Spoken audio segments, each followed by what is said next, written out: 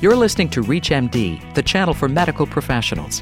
Welcome to Heart Matters, where leading cardiology experts explore the latest trends, technologies, and clinical developments in cardiology practice.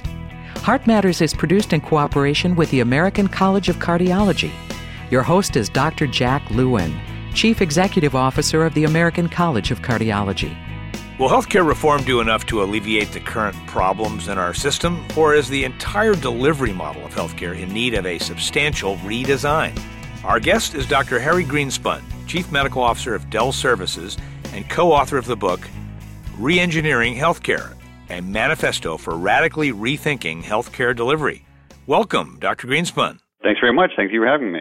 Yeah, it's a pleasure. Now, in your recent book, you say that reform isn't going to fix our healthcare system, at least as it's currently configured, and that instead the system needs pretty radical reengineering. Can you explain what you mean by reengineering? Sure. Well, to start in terms of healthcare reform, and what we really got in healthcare reform was largely payment reform, where we changed how doctors are paid and how insurance companies operate. But what we didn't do was talk about changing how healthcare itself is delivered, what the processes are. And we've really left that pressure on hospitals and providers to figure out how are they going to deliver a higher quality, safer, and lower cost care in this new system. And so, when we think about a lot of these sort of improvements in the past, they've been sort of small incremental improvements. And we've seen, docs able to see, one more patient each hour and things of that nature. But really, no one has spent much time thinking about, well, how would we redesign the system to really address the needs of quality, safety, and cost? Incidentally, we might have to blow it up to do what you're talking about, but in the Affordable Care Act, there's some faith-based provisions there, as I call them anyway. One is that we're going to change the payment model toward incentivizing quality. Another is that we're going to lower the cost, and another is that we're going to transform the primary care infrastructure. Those things are in there in rhetoric, but there's no way for the law to actually do those things. That's still yet to come in the future. But so what you're talking about, though, delivery system reform, teams of care and so forth, it's going on out there in a way in some places. What do you consider the elements of the reengineering that you'd like to see? Well, I think what a lot of people have done is find small improvements here and there. But, there have been a lot of really forward-thinking individuals. They've been doctors, they've been nurses, they've been hospital administrators, and others who've thought of, if we were, going to do something in a whole different way, if we thought about what are we trying to accomplish in terms of patient health or patient safety, how would we do it? How would we use our people? Because a lot of the systems that we have in place and the workflows we have in place are kind of evolutionary. I've been in healthcare and medicine long enough, and in my own practice, things started out where you wrote an order and someone took it off, and then a patient got a medication, was done. And over the course of time, those have gotten more and more complicated. So, for example, in one of the hospitals we talked to, that had grown to something like 30 steps from the time that someone ordered it to the time the patient got it. And, each one of those is an opportunity for mistakes to be made, for errors to be made, and adding in more cost. And we almost haven't noticed how we've made these systems more and more complicated and sort of lost sight of what would really benefit the patient and improve the quality of care. Well, so government's trying to change the context because the costs are unsustainable. How could reengineering be implemented, or how would it occur? How would we create the context for this? Well, if you think about, one of the interesting things that came out in healthcare reform was this concept of the Accountable Care Organization, which allows providers to band together and basically say, we're going to all work together to improve the health of individuals, to make sure they do better. And the process, if we coordinate our care, we believe that patients will be healthier, people will be healthier, and we'll spend less money on health care. And it opens the door for some new models. There's some things that in the past just haven't, taken off, which a lot of people think would be helpful in terms of home health and telehealth and use of other types of visits, whether it's by email or instant messaging, whatever, largely because they weren't paid for under the current system. And if we can change the model saying, look, to the providers, do whatever you think you need to do to keep these people healthy, and whatever you do, if it keeps them healthier and you spend less money, we'll reward you for it. So I think we have some opportunities with healthcare reform to do some really innovative things that in the past, just the way our payment system was structured, wouldn't be possible. You thought about this and you decided time to write a book and try to influence how some of the healthcare delivery system and policy folks think about this? Well, it's interesting, because Jim Champy, who I owe a great debt of gratitude, is famous for his work re-engineering the corporation. Healthcare is one of these places where everyone thinks that, we're so different from other industries, but in fact, we're really behind lots of other industries. And when you think about the advances, particularly in information technology, that other industries have gone through, healthcare lags behind. None of us would consider going to a bank that didn't have online banking, and many of us make restaurant reservations online. And yet, just a fraction of the population has access to their medical records electronically. And, if you think of your listeners, that, ask themselves the number of people who are able to actually make an appointment online with their physician's office is tiny. So, we exist in a world where this sort of information is available and exists, except healthcare. It's like a trip into the era of the Flintstones. And even more so, we need the clinical data. We don't need just claims and payment data, which we have a lot of, by the way. And it's being used, but it's being used for economic purposes. Re-engineering how we care for patients, I assume that's what you're really talking about here. In other words, producing better health care outcomes, healthier people at lower costs, right? Yeah, and again, information is key to that. First we have to actually get the information. We have to get it electronically so we can do something with it. And then it's got to be moved around. It's got to be available at the point of care. We're in a very mobile population. People go from doctor to doctor and city to city. They need to have access to information. And, ultimately we can keep them healthier and lower our overall costs. But, one of the things that we often don't appreciate is that, without good information, you can't even tell whether you're getting good quality care. Ask other doctors, are you a good doctor? Or is your partner a good doctor? Yeah, and how would you know? Based on what? Do you know how well your patients do compared to some sort of standard that they ought to be achieving? It's interesting the American Cardiology and the Society of Thoracic Surgeons, particularly in cardiovascular care, have done a great job. We've got some data, and we give people dashboards, and they don't necessarily like it. If you're just joining us, you're listening to Heart Matters on ReachMD, the channel for medical professionals. I'm your host, Dr. Jack Lewin. Our guest is Dr. Harry Greenspun, Chief Medical Officer of Dell Services and co-author of the book, Re-Engineering Healthcare, a Manifesto for Radically Rethinking Healthcare Delivery. We're discussing the need to redesign our entire healthcare system. Harry, do we have to re-engineer the patients as well? Well, the patients have been for lack of a better term, a tough nut to crack. Patient engagement, getting people more involved in their own healthcare has been very, very challenging.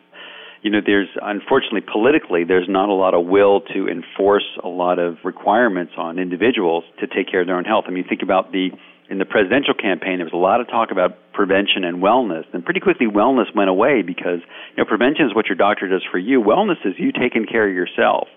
Yeah, it's not really politically popular.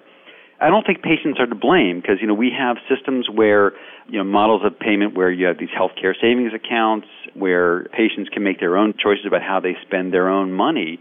But the problem is your average patient can't find out good information on who's a high-quality doctor, what's the best medicine for my treatment that's most cost-effective. That data is not readily available in a way that they can understand to allow them to make really educated choices.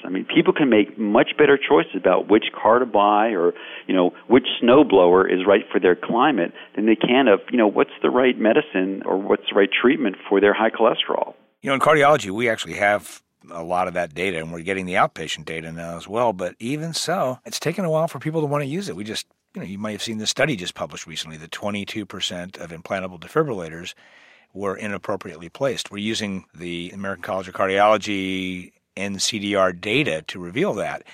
And we see some hospitals that are working on it and actually reducing inappropriate uses, and others that are not. And, the incentives in the payment system aren't aligned to go there. What about that? You said earlier that payment reform isn't the focus, but I wonder, without incentives to re-engineer the system in those directions you're suggesting, do you think it's going to happen? Well, we definitely need incentives, and incentives need to be aligned. That's one of the problems we had are misaligned incentives, where people are incented to do the wrong thing. And if we can, align the physician's incentives to keep patients healthier and the patient's incentive to keep themselves healthy and make good choices about health care, we can make an impact both on health and on cost. We've had personal health records and lots of other things around which people just don't use because often the doctors don't have access to it. The doctors won't use it. And frankly, no one's saying, hey, if you use this, we'll knock, $20 a month off your health plan costs.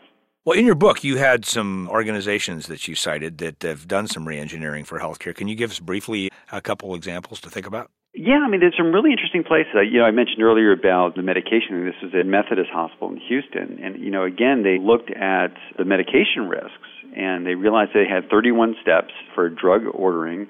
They managed to bring that down to 23 and dramatically reduce the number of medication errors they got. And your view was that the reengineering allowed them to inspire change rather than to try to manage it. Yeah, they looked at, how did we get to where we are, which was in some ways almost unconscious.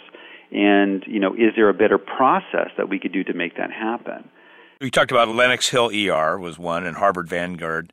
We were talking about the social contract in which the community takes precedence over the individual. Yeah, and it was interesting that Harvard Vanguard has gone through some very interesting processes where they've looked at, what's the experience for the patient and how can they best communicate. Often their systems were actually designed for the doctors, not for the patients. And by looking at better ways of getting patients to have access to the physicians, including doing some very interesting with group visits where you had patients with similar medical conditions able to all sit down together and spend a longer amount of time, with a physician to discuss their issues and bring things out. And teaching each other. Yeah. And teaching each other, yeah. It was a much more supportive process. Yeah, well, the payment systems haven't supported that, but where it happens in places, integrated systems that see the value because the insurance side and the delivery side of those systems are aligned. And, the insurance side will pay for new services for the delivery system because it saves money or improves outcomes. And we're going to have to get there. I wonder how we can encourage other organizations out there, maybe people listening to us right now, would be motivated to try to re-engineer healthcare. Harry, any ideas about how we could do that? A lot of people think it as an enormous undertaking. And really, in the book we cite, lots of examples are very, very small, whether it's, working in the emergency room in Lenox Hill or whether it's the pharmacy program in Novant in North Carolina, where an individual clinician or other person working in the hospital or a physician's practice who says, what we're doing doesn't make sense. Let's try something different. Let's find people who are interested in making this work better. And saying, what are we trying to achieve? Not how are we doing it, but what's the outcome we're trying to achieve? And is there a different process that we could try that might be better? And do a small pilot, and again, using metrics, look at the results. And what we've seen over and over again is as people get these small successes, they begin to build into a culture where, lots of folks around them begin to say, there's a better way that we could do this because what we're doing right now is not working well. And then you begin to build a culture of reengineering, a culture of improvement that can become a sustainable way of life for an organization. Does this have to start top-down with the CEO, chief medical officer, others in these organizations saying, this is what we're going to do, folks, let's get together and do it? Or does it bubble up from the bottom? I mean, how do you see this actually happening? The candle kind of burns from both ends in terms of, the leadership needs to have, again, instill the culture and the vision that this is going to be a progressive organization where we are going to try new things. We're going to be innovative. But the ideas really have to come from the folks on the front lines saying, how would I do this differently? I mean, another example at one practice was some of the administration folks and the nurses were in a totally different area, impossible to communicate. Calls would get dropped, and they couldn't even speak to each other. They physically moved the folks to put them close together so they could communicate more effectively. And there were small things like that that actually made big differences.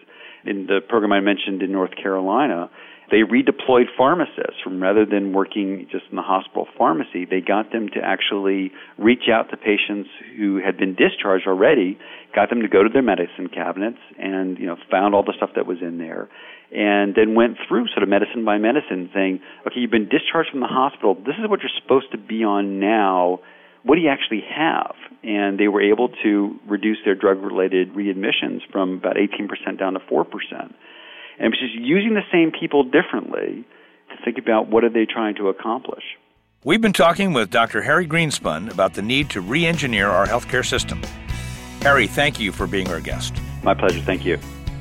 You've been listening to Heart Matters on ReachMD, the channel for medical professionals. Heart Matters is produced in cooperation with the American College of Cardiology. For more information on this week's show or to download a podcast of this segment, please visit us at reachmd.com. Thank you for listening.